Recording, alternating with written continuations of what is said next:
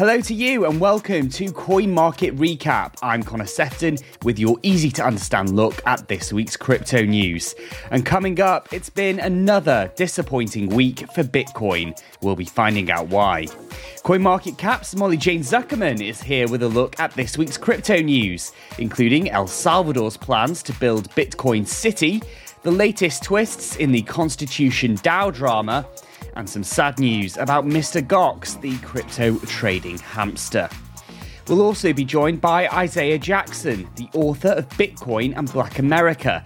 He explains how cryptocurrencies are offering a powerful alternative after decades of racial bias in the banking industry. But first, time for a look at how the crypto market is performing. Brace yourselves. Drum roll, please. Bitcoin is flat. That's right, Bitcoin is flat. Considering it's meant to be one of the world's most volatile assets, Bitcoin has been pretty sluggish in recent days. The world's biggest cryptocurrency had a bad start to the week after failing to break through the all-important $60,000 zone. It fell to $56,000 and struggled to rise above $58,000 for most of the week. That's been linked to the strong performance of the US dollar index, which has surged to its highest level in 2021. There are also concerns that the Federal Reserve could slow down its money printing program and raise interest rates much faster than expected, potentially making Bitcoin less attractive. Thursday gave investors a glimmer of hope as Bitcoin managed to approach $60,000. But bulls still face a challenge as they aim to surpass the all-time high of $69,000 set earlier this month. The monthly close in a couple of days is going to be crucial, and it looks increasingly unlikely that Bitcoin will manage to beat the record high of $61,000 seen at the end of October.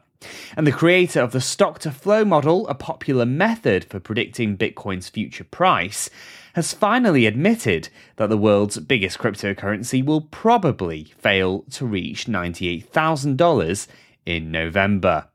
Nonetheless, Plan B says Bitcoin is well on the way to breaking $100,000 in the current cycle.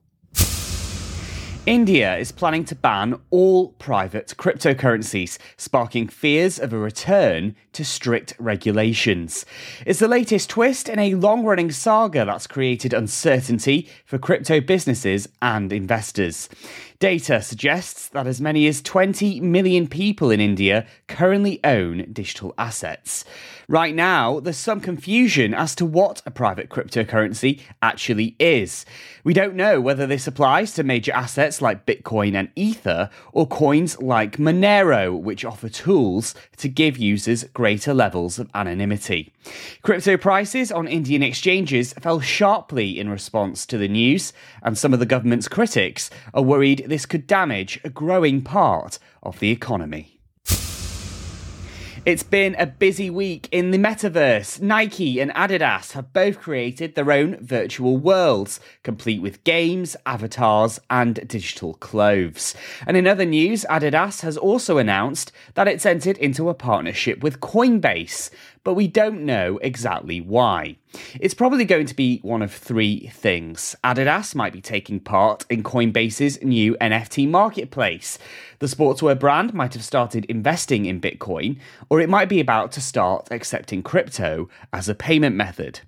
Meanwhile, a report released by Grayscale Research this week says the metaverse could one day deliver annual revenues of $1 trillion.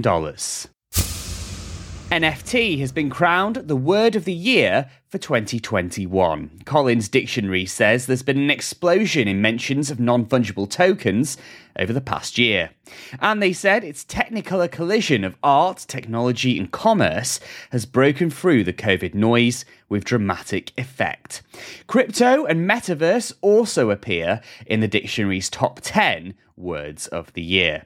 And if you're curious, the dictionary definition of an NFT is a unique digital certificate registered in a blockchain that's used to record ownership of an asset, such as an artwork or a collectible. Bitcoiners were annoyed by something unexpected this week. Dollar Tree. The American store has kept its prices at $1 for 35 years, but has now announced that most of its products will cost $1.25.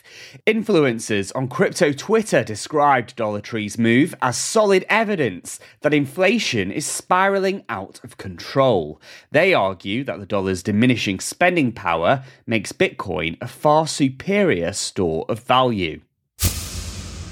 A British regulator has declared that cryptocurrency adverts are a red alert issue. The Advertising Standards Authority has released a tougher set of rules that crypto businesses need to follow. The watchdog claims some crypto ads trivialise investing potentially life-changing sums of money, while others take advantage of inexperienced customers by creating a false sense of urgency. As we told you last week, some politicians in London want crypto ads to be banned. But Floki Inu, whose ads are currently being investigated, has told CoinMarketCap that this is a clear attempt at censorship. And in other meme coin news, Shiba Inu's official Twitter account has warned investors about a scam that's doing the rounds on social media. Fraudsters are impersonating official accounts and creating fake users, and they attempt to entice victims by claiming that a big giveaway is taking place. SHIB investors are being urged to stay alert and never share their wallet keys or passwords with others. The meme coin's value has fallen sharply in November, and it's down 55% from the all-time highs set last month. This week's crypto headlines. Molly Jane Zuckerman is here for a look at this week's crypto news. Hello, Molly Jane. Hello, Connor. Happy Thanksgiving. What's the greeting that I'm meant to give? Happy Thanksgiving. Definitely Happy not Thanksgiving. Merry Thanksgiving. Merry. Well, it depends on how many sherbets you have.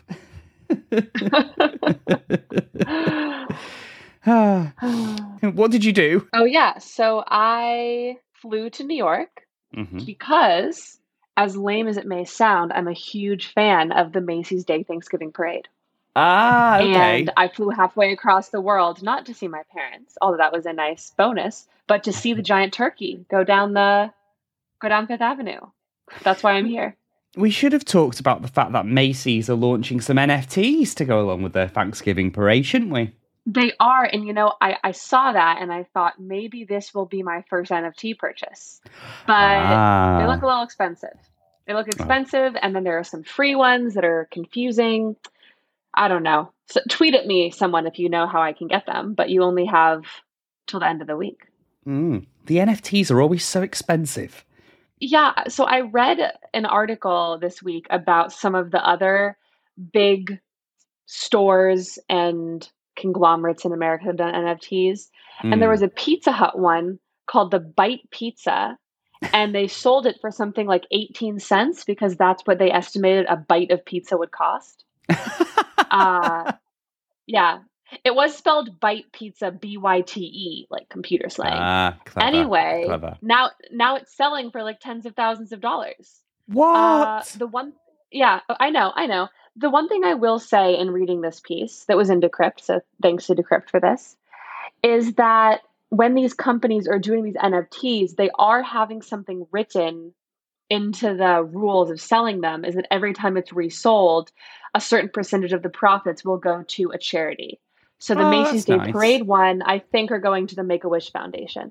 That's really nice. I'm worried about the psychology of thinking of pizza in terms of the cost per bite, because like if you get a pizza and you're like, right, okay, it's going to be $10, that's one thing. But if it was like every time you take a bite, you have to pay 20 cents. I think that could be really good for moderating people's consumption. I think that would make you think twice. If you paid literally per bite. I mean, I just had a New York slice and I was pretty hungry when I had it. And I ate it in about 4 bites. So that's cheaper for me then, right? Because I was it'd be my more food expensive. down like a maniac. Each bite would be more expensive. Oh. You gotta take smaller bites to reduce the cost.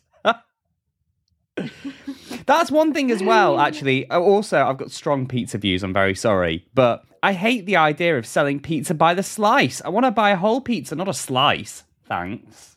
I was walking down the street. I was feeling a little peckish. Bought a slice. Okay. wasn't going to buy a pizza and eat it on the street. That's insane. Well, it comes in a Well, box.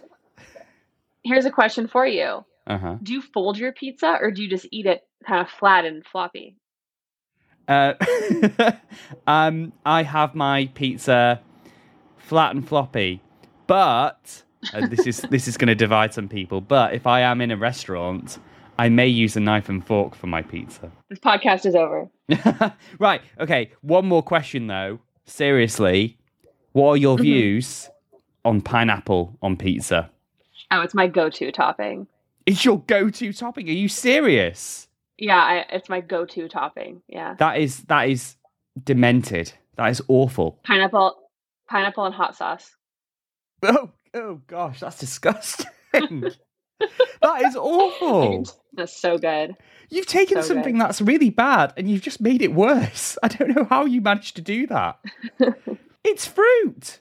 Yeah, but you know how when you're on the beach sometimes you can buy those bags of fruit, either mango or watermelon, and you put the lemon juice and the tamarind spicy sauce on top of it?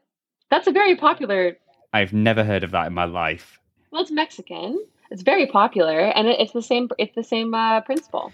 The only thing you can get on beaches here are rock, which is like a very sweet thing that's like rock hard. You can get fish and chips, or you can get pneumonia. Those are like your three options. There's no watermelon with hot sauce in the UK. Okay, well, I'll someday. I don't know how I'm going to let you try this. I'm not really sure where you could get it, but someday you'll try it in some tropical location, and I think you'll find that I'm speaking a lot of sense. All right, well, I'll have to see for myself. I did once have a dessert though, which was pineapple, and it had black pepper on it, and that was quite good. Pineapple and cinnamon go together as well. We're on the same page here. We're not, because pineapple on pizza is a crime. Well, I guess we should talk about the news now. We've gone off this massive tangent. El Salvador planning to build the world's first Bitcoin city, Molly Jane. So this is insane. Yes. It's insane. I'm afraid of making another comparison and getting attacked about it on Twitter, but I did love the photos of the president who, when he announced this, wearing sort of all white, backwards baseball cap on a stage with a microphone. And the very first thing I thought was, this kind of looks like those Firefest promoters. Oh my gosh, yeah. Yeah, it does. And that did end with, disaster zone, ham sandwiches for $5,000, trapped on an island for days. Oh. I don't think that's what this is. I think this is going to be a volcanic city funded by cryptocurrency. No taxes. You know what? When my life is like, when I'm really stressed and I'm really worried about that I've done something wrong and stuff, I literally watch that documentary of the Fire Festival on Netflix just to calm myself down that things aren't that bad. Oh, that, and remember how two warring documentaries came out within a week of each other? There's another one. If there's another one, I need to see it. I can't get enough of the Fire Festival story. I love it. Oh, it's my favorite story. So a documentary came out about Firefest disaster, and then a second documentary came out, and I won't curse on this podcast, but I will say F. Jerry, which is the name of the promoter for much of Firefest. His production company made the second documentary, making them look really good, even though they had been paid, millions of dollars to promote it. So one's on Hulu, one's on Netflix. You have to watch them both to get a holistic view of what really went on. But sometimes I go on my Instagram and I see this girl pop up and I wonder, why am I following her? We have no mutual friends. She's a model, but she's not a famous model. And then I realized, oh, she's the girlfriend of that Firefest guy. And I got so into it that I found her on Instagram and started following her. Of course she's a years model. Later. Oh yeah, the blonde girl. She's in the movie. Nayib Bukele was announcing the Bitcoin City, getting back to the topic, at the country's Bitcoin conference. It was the final day, and there was a very raucous atmosphere. The crowds were jubilant. There were all sorts of celebratory. I think there were fireworks when he came onto the stage. It was a really big entrance for Nayib Bukele. And we've actually got a clip of him announcing the Bitcoin City. So let's take a listen. And it's going to include everything: residential areas, commercial areas, services, museums, entertainment, bars, restaurants, airport, port, rail, everything devoted to Bitcoin. So there you have it, Molly Jane. Airport, port, rail, museums, bars, everything devoted to Bitcoin. That sounds fantastic. It sounds, well, I'm a little skeptical, and the reason is because there was going to be that crypto city that Akon was building. I was literally going to never announce really got that. off the ground. Akon City in Senegal, inspired by Wakanda, and it was going to have its own cryptocurrency called Acoin. And we actually spoke to a journalist who actually visited the site on this podcast a few weeks ago, and he said that literally nothing has happened to get it off the ground. This does feel different, though, because Bitcoin City in El Salvador, they're going to be launching a range of Bitcoin bonds. Initially, they're going to be raising $1 billion. Half of this money is going to be devoted to buying Bitcoin, and hopefully the idea is that Bitcoin's value will rise in the next 5 years or so. And then the other half is going to be devoted to getting investment in Bitcoin mining and infrastructure in the country. So that's the plan. Well, the things it has going for it are the fact that El Salvador did manage to pass that law making Bitcoin legal tender. Yeah. So there's clearly government support for this whole Bitcoin thing over there. Yeah, I don't know how much that means, though, because if you believe some things you read, Nayib Bukele pretty much gets his own way on things. So, is it the case that his government basically do what they tell him to do? Are you implying that if and when he eventually leaves office, the Bitcoin plans would be shelved? No, what I'm saying is, if Nayib Bukele wants to do something, does he really have an opposition that stops him from doing something? I see. Well, so far it seems like no. Yeah. So maybe the sky's the limit in terms of El Salvador's Bitcoin stuff. I do think that it's been reported as being next to a volcano. I'm assuming that they're going to be using that geothermal energy for Bitcoin mining. Am I right? That is correct. Yes. So it's going to be based in the area called La Union, and it's going to be powered, like you say, by geothermal energy from nearby volcanoes. But one of the interesting bits about this announcement is, firstly, the city is going to be circular, like the shape of a Bitcoin, if you get what I'm saying. And also, there's going to be no income tax and no capital gains tax in the city. The only tax that they will have is a sales tax, value-added tax, and it will be set at 10%. And the funds that are derived from this VAT are going to be used to fund the city's construction and help to make sure that all the streets are very nice and clean. Hold on. Why? Okay, I mean, I guess we know a Bitcoin's round because that's how it is drawn, yeah. but yes. But it's not really round. It's just a line of code. So the city should really be more shaped like zeros and ones. That would be a nightmare to get around. Mind you, it'd be easy to tell whether you're on the 0 or on the 1, I guess. It'd be really easy. Now I'm just laughing about the way that this one news article worded it, which is that it'll be constructed near a volcano that will be funded by Bitcoin. It's like, how can you fund a volcano with Bitcoin? Am I right? Also, just seriously though, has anybody checked that this volcano's dormant? Oh, that was going to be my next question. Yeah. Because that'd be even more than fire festival. That'd be lava. Oh, God. Lava festival. Oh, right, well, someone needs to check on that because, that's potentially quite dangerous. Well, yes, so we'll have to wait and see. The construction of this city is apparently going to begin next year, and we'll see whether or not they end up doing more than Akon City did. I mean, here's hoping. If if things are going the way they are in the world, I wouldn't mind living in a Bitcoin city for a bit. Yeah, I like London. You know, it's good. People are grumpy, but it's good. Great fish and chips. Yes. And pneumonia. The pneumonia is lovely this time of year.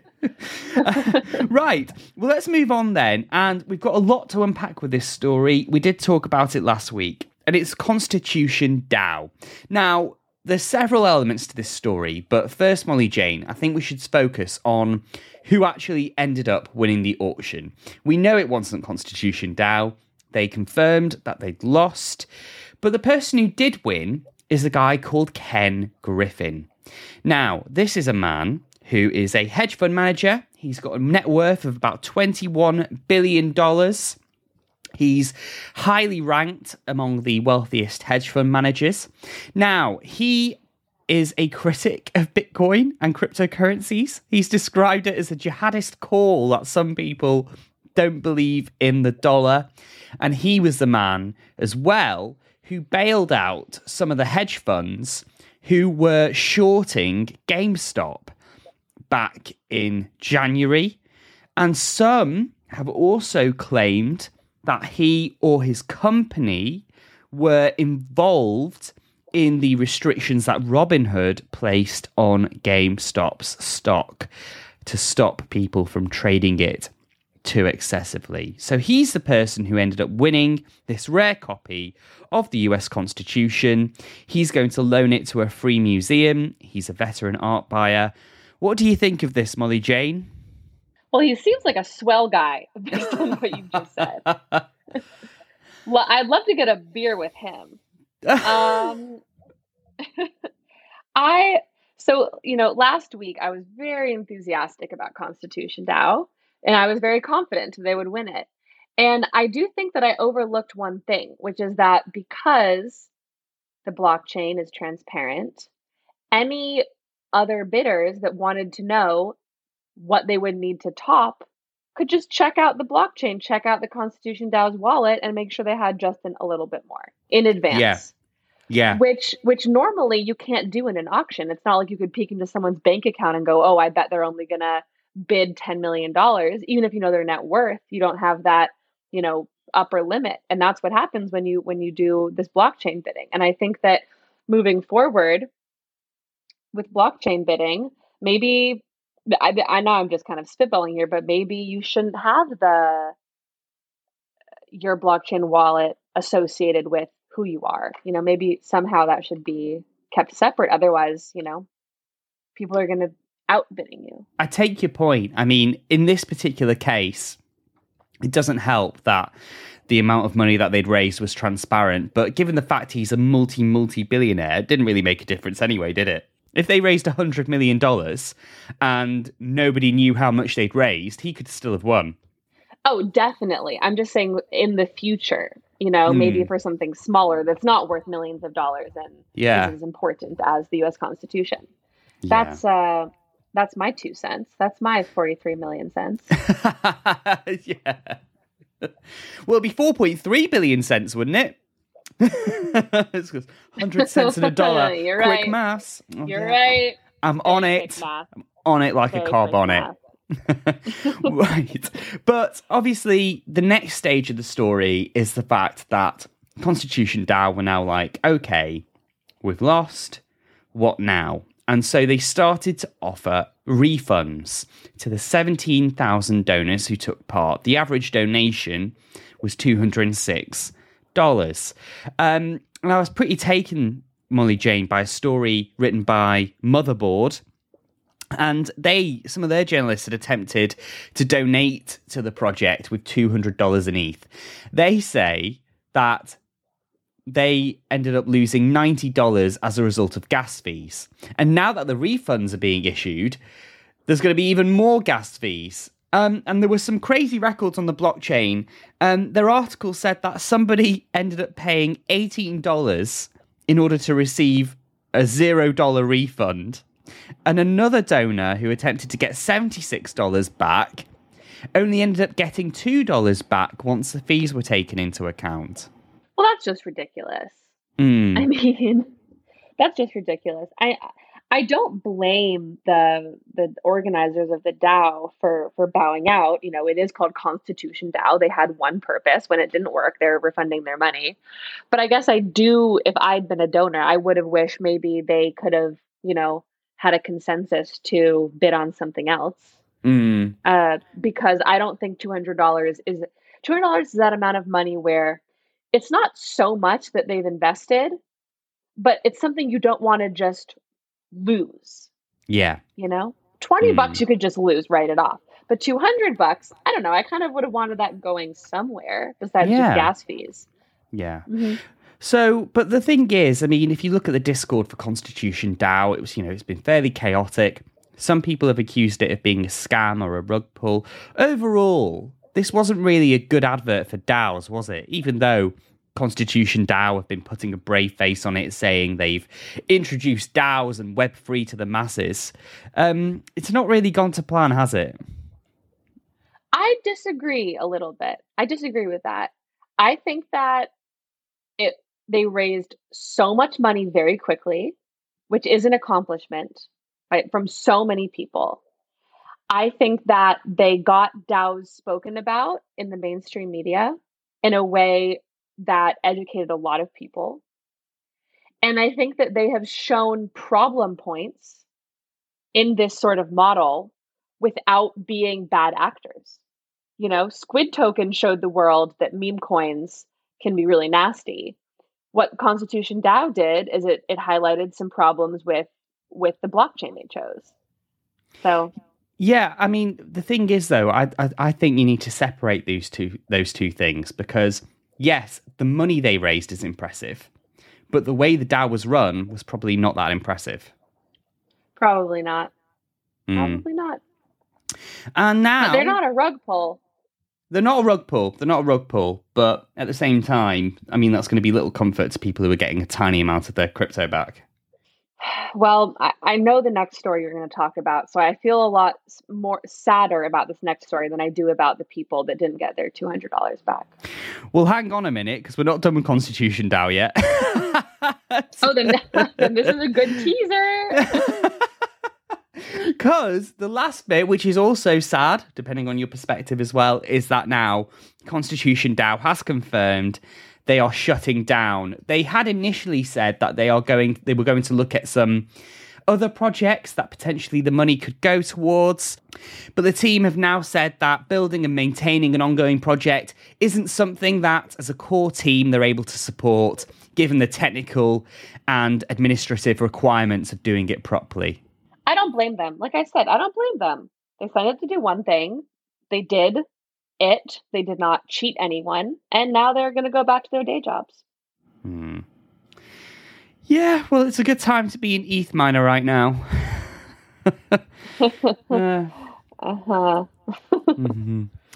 But yes, and now, as you say, some sad news we've got to bring you.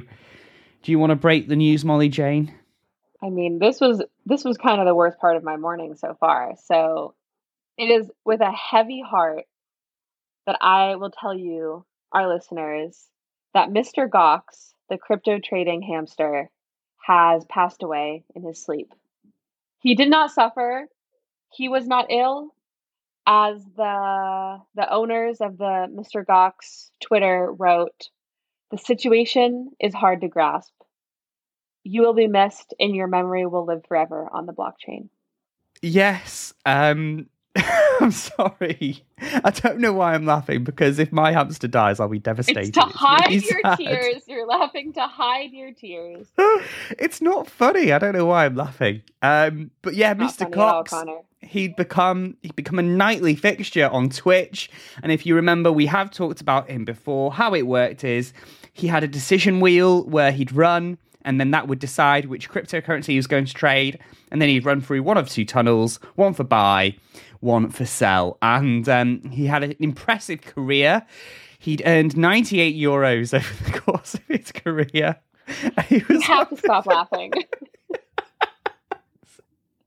He was up 20%. I wish you were crying. You should be crying instead. I know. I mean, honestly, when this news came in this morning, I was really upset about it because I have a vested interest in this, given how I have a hamster. But as they said, you know, he brought joy to people all across the globe, reminded us not to take life too seriously. He shed light into dark moments. I can't deal with this. Let me read this, okay? I'm going to read this because you're doing a bad job. Sorry. Okay. Mr. Gox has brought joy to people all across the globe and reminded us not to take life too seriously, like you're clearly not right now. He shed light into dark moments of pandemic, inflation, and many kinds of trouble. Yeah, we're just going to have to see now whether or not the project continues. But, you know, a number of his followers said, you know, I copy traded you. I couldn't be happy with your brilliant calls. Another says rest in gains. And it was a really nice, fun, accessible way of getting people to be interested in the crypto markets. And it was just hilarious how the hamster managed to, you know, outperform some of the world's biggest stock indices. And even it was just absolutely amazing. I'm sorry I laughed. I'm sorry to the owners of Mr. Gox. It is sad. So what does it say about crypto in general if a hamster can do better than probably a lot of people? Is it that random, Connor? Is it just really that random? That's a really good question. It's probably that random. I think it's that random. That's what I think. Doesn't it depend on where we are in the market? Because I think if you're in the middle of a bull run, you could literally, and you had like a dartboard full of different altcoins and you just threw a dart and plundered your money into that, you'd probably do okay. You know, it's harder when the markets are quiet or if it's in a bear market. That's when Mr. Gox would have been put through his paces, I think. A very sad time. And I am genuinely sad. And I'm very sorry. I'm very sorry to Laughing for Mr. Gox's owners. I love hamsters. My hamster is the joy of my life. And I will be absolutely beside myself and far from laughing if he goes. Are you at all interested in putting forth Bagel the hamster as the internet's next crypto trading hamster, or is it too soon? Well, I think we should have a respectful pause, and then I'll ask Bagel whether or not he's interested. If you remember, the last time we talked, he was into trading lithium. He's now he's now moved on though, because he's currently exploring opportunities in biotech stocks. So it might just take a bit of time and a bit of training to get him into the crypto markets. I guess Bagel's got to do what Bagel's got to do. Yeah, but I think that we do need a hamster to be on the crypto beat, and I think Bagel, with his experience in trading, would be an ideal candidate for that. I'd vote for Bagel. I vote for Bagel too. Well, Molly Jane, a pleasure to talk to you this week, and I look forward to hopefully covering some cheerier news next week, one where furry friends are alive and well. Okay. Coin Market Recap. My guest this week is Isaiah Jackson. He's the co-founder of KRBE Digital Assets Group, hosts The Gentleman of Crypto on YouTube, and is the author of Bitcoin and Black America. A very busy man indeed. Isaiah, very nice to talk to you. Oh yeah, glad to speak with you as well. Glad to be here, man. So, Bitcoin's been struggling to find its feet in recent weeks. How are you feeling about the markets right now? Oh, I feel great. As long as the next block comes every 10 minutes, I feel great. The technology's working. We have a major upgrade with Taproot. We've had Bitcoin City be created with El Salvador. The price doesn't really matter right now. And it's actually encouraging that the price is decreasing while we're increasing in innovation. Because again, price always follows value, and the price has not reached the value that I think Bitcoin will be at. So I'm not too worried about short-term prices. And of course, I just want to talk now about your book. You believe America's banking system has been and is racist. Why is that? So They have been in the past, and because of those racial rules that they've put into place, it basically created a socioeconomic order where it's more rules to push down the lower class. Hmm. However, in the Black community, we have plenty of evidence where they had to either settle out of court or had lawsuits where people showed racial discrimination, higher rates for homes, also seeing Hmm. redlining, seeing loans not given for people even if they have the same exact qualifications, or if they're given those loans, those interest rates are higher for no other reason than being black or brown. So we've seen banks pay hundreds of millions of dollars, if not billions of dollars, for manipulation as well as for some of the racial practices that they've had. So absolutely, I believe the black community does not owe them anything, and a good alternative is Bitcoin and the cryptocurrency market. Hmm. Can you just explain to us a little bit more about what redlining is? Yes. So there was a time where the incentive for white residents was that if a black person moved in their neighborhood, the property value goes down. Hmm. So that incentivized keeping black people out of certain neighborhoods, and banks drew literal red lines around areas where black people could not live. These zip codes usually were in the suburbs. And what happened is, if you go to most inner cities in any place in America, that's where a lot of black people are because they Hmm. were forced to those areas. And again, property value is almost impossible to increase in those areas when there's no help from the banks as far as loans for businesses, education, or for homes. So that practice went on for years, and unfortunately, it kicked off a domino effect where we see how neighborhoods were sort of segregated at some point, and Hmm. then now it's getting a little better, but the damage was already done. Yeah, I mean, it's an appalling practice, and you can see how it's had a lasting impact as well. So, how can Right. Bitcoin help Black communities? Yes, in a number of ways. For the first major thing is Bitcoin allows you to hold your wealth without someone being able to take it away from you. Hmm. And for the first time in American history, we can do that. We've built communities, the Black community, like Black Wall Street and like great cities today where Black people are, but our wealth has been systematically taken away through inflation, taxation, and then, of course, some of the banking practices. So Bitcoin gives the ability for us to hold our own wealth. It gives us the ability to own an asset that is very valuable and that we can use for the future. It also gives us the opportunity to get jobs in a new space that usually pay a premium for income. So that increases the wages in the Black community if we can take advantage of this and move it to the market. And I think Bitcoin shows promise that I haven't seen in any other technology before. Hmm. And tell us more about your book, Bitcoin and Black America. What are the main things you discuss in it? What's the content of the book? Oh, yeah. So the first part of the book, I discuss my personal story, how I started in Bitcoin in 2013, how I got introduced to it. And then I discuss how education is important for the Bitcoin community and the Black community, how the synergy between the Black community and Bitcoin can form with good education. I go into college groups, summer camps for kids, different solutions where we can actually educate people in different ways. I also discuss the banks, like we discussed before, some of the egregious practices that they've engaged in. Give plenty of solutions for different countries as well, where Black people may have family that they send remittances to, which is also a great practice for Bitcoin as well. And I basically define the reason why we should use Bitcoin because of the historical things. And it gives us leverage. Politically speaking, there's a lot of things that the Black community asks for, but we don't really have the leverage to get it, which is why we're overlooked a lot. And that comes when you can say to yourself, hey, we can use Bitcoin as a peaceful protest. We can actually move our funds out of this system into Bitcoin. And that would actually give us more leverage when we discuss politics in this country and how we can get things done. So I think all of that is positive for the Black community. And there's no barrier to entry. We have equal opportunity, not necessarily equal outcomes because some will do more than others, but you have the opportunity now. Nobody's stopping you. Hmm.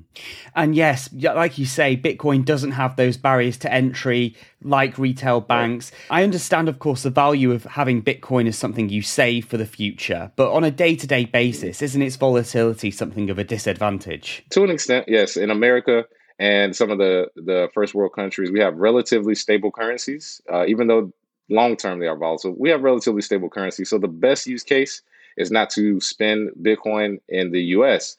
But I would argue that in other countries like Venezuela, Nigeria, India, Turkey, Greece, places that have seen hyperinflation, Bitcoin's volatility is not a factor. The hyperinflation is worse than the volatility of Bitcoin, so they would rather use that as a medium of exchange.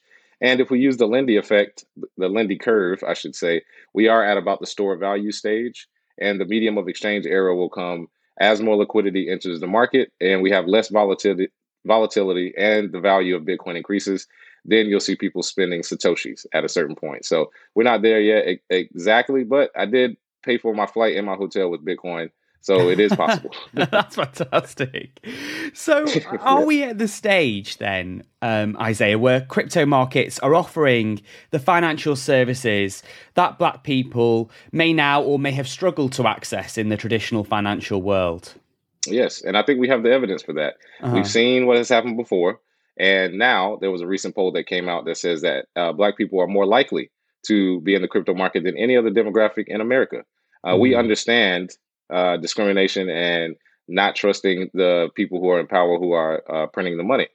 So I think it is working as far as my message and others. And I think that Black people are starting to listen to that and go for it. So absolutely. I think this is something that we can use. DeFi, NFTs, a lot of the different innovations that come with Bitcoin, we can enter those markets as well. And again, with no barrier to entry, with Black people free to do what they want, we're just fine. That's all I'm asking for. I don't want anything special given to us. I just want the opportunity to do something that has no barrier to entry, which is this market. And it was interesting to hear you there talk about demographics. And of course, I imagine that there's all sorts of research out there. And I was doing some research ahead of this interview with you. And I was looking at a CNBC survey in August, and they were looking at the demographics of people who own cryptocurrencies. And it tended to paint a picture of the typical investor being a young white man. They said just 4% of crypto investors are Black women, for example.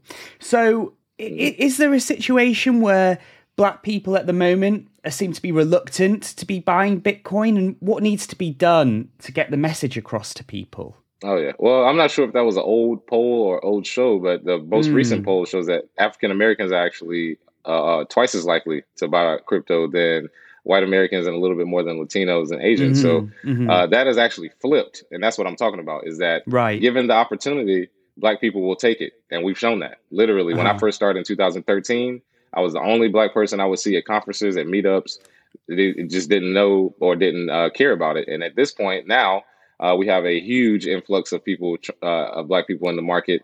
I mean, even our group, Black Bitcoin Billionaires, we have 150,000 people, the biggest Bitcoin 150,000? That's astounding. Yes. The biggest Bitcoin group on Clubhouse right now, which is, a voice app where we teach people, and we have dozens of moderators. So, yeah, I mean, it's happening. It's just not mainstream, so to say, because the stereotypical view of a Bitcoiner is a young white male. But that's been quickly changing as we broaden and become more mainstream. And of course, there have been statistics in the past that have suggested that Black people are more likely to be unbanked or underbanked in America than other groups. So is it harder for people, whether they're Black or white or Hispanic, who rely solely on cash to get involved in Bitcoin? It seems that way simply because a lot of people think you have to have technical prowess and know all of the ins and outs. But we have a lot of onboarding that allows you to do it without a bank. For example, we have Bitcoin ATMs. We have in America Coinstar, where you can actually take spare change and turn it into Bitcoin. You have the ability to earn Bitcoin, buying things you already buy with Lolly, with Fold app. You have the ability to take your money that you save, put it in Bitcoin and hold it long term. But again, all of these things were a process. And for people who do not use banks, people who are cash heavy, like in the Latino community, they have the ability to take that cash and turn it into either a stable coin or into a cryptocurrency like Bitcoin.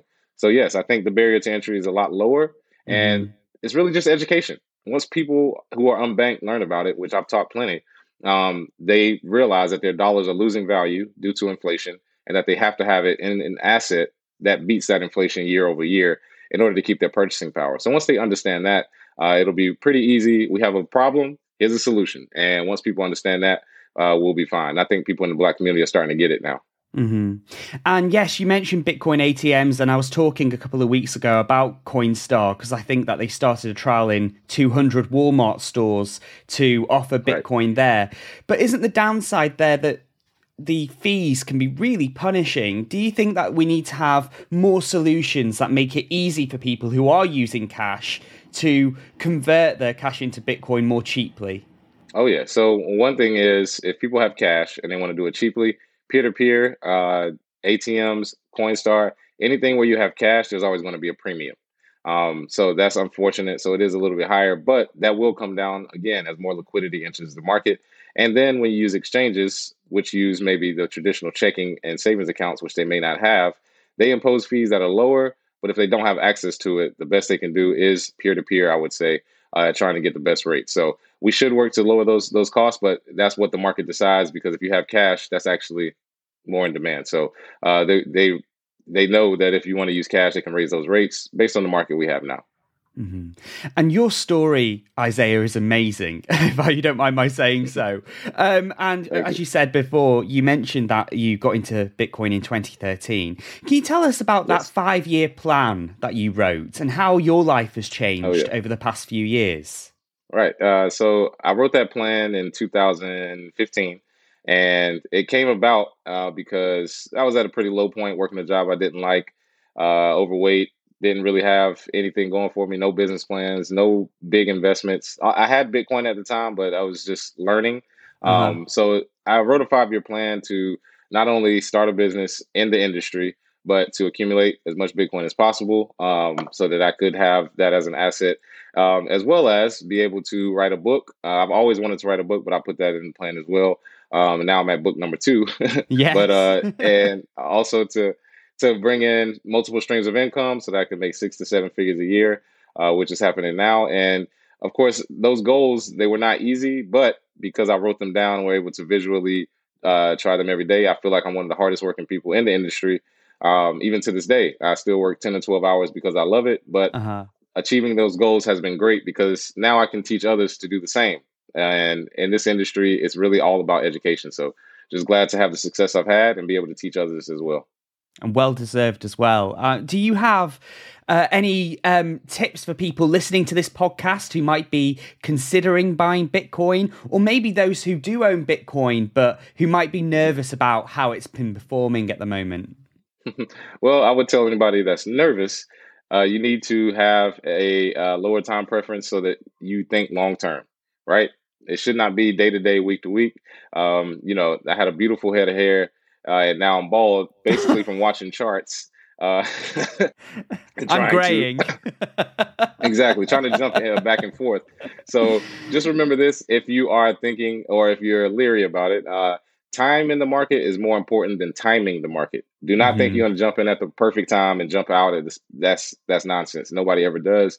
Time in the market. Statistically speaking, anybody that buys Bitcoin and holds it for more than 3 years is in profit in USD or fiat terms. So anybody that's scared right now, that's better. And then for people who do have it, the best solution for you is dollar cost averaging, which has been proven to work as well. It's the least stressful. It's the only strategy that's been proven to work no matter what. And there's way less taxes associated with it. I would encourage anybody that's stacking Bitcoin to hold it, because there is no taxation until you convert it back.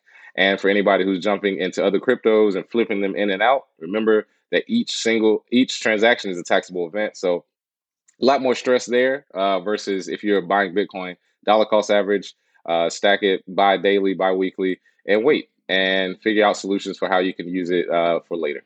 Yeah, and maybe just try and avoid looking at the charts too much. Yeah, stop looking at charts. Yeah, exactly. I mean, if you want to look at a chart, zoom out. Look at the chart from when we went from zero all the way up to a $55,000 coin, $1 trillion coin market cap. Trust me, the market cap is going to increase. You just got to ignore all of the noise in between. Less noise, more signal. Yeah. Isaiah, it was great talking to you. Thank you so much for taking the time to join us, and best of luck. I mean, you've had incredible success so far. It's great to see, and look forward to seeing more. Likewise. Thank you so much. I appreciate you. And that's it for this week's Coin Market Recap. I'm Connor Sefton, and thank you so much for listening. And just a reminder that this show does not offer financial advice. Please do follow our podcast, and don't forget that we also have a daily newsletter that delivers all of the top stories to your inbox. You can head to coinmarketcap.com/Alexandria2 for easy to understand features on how crypto works.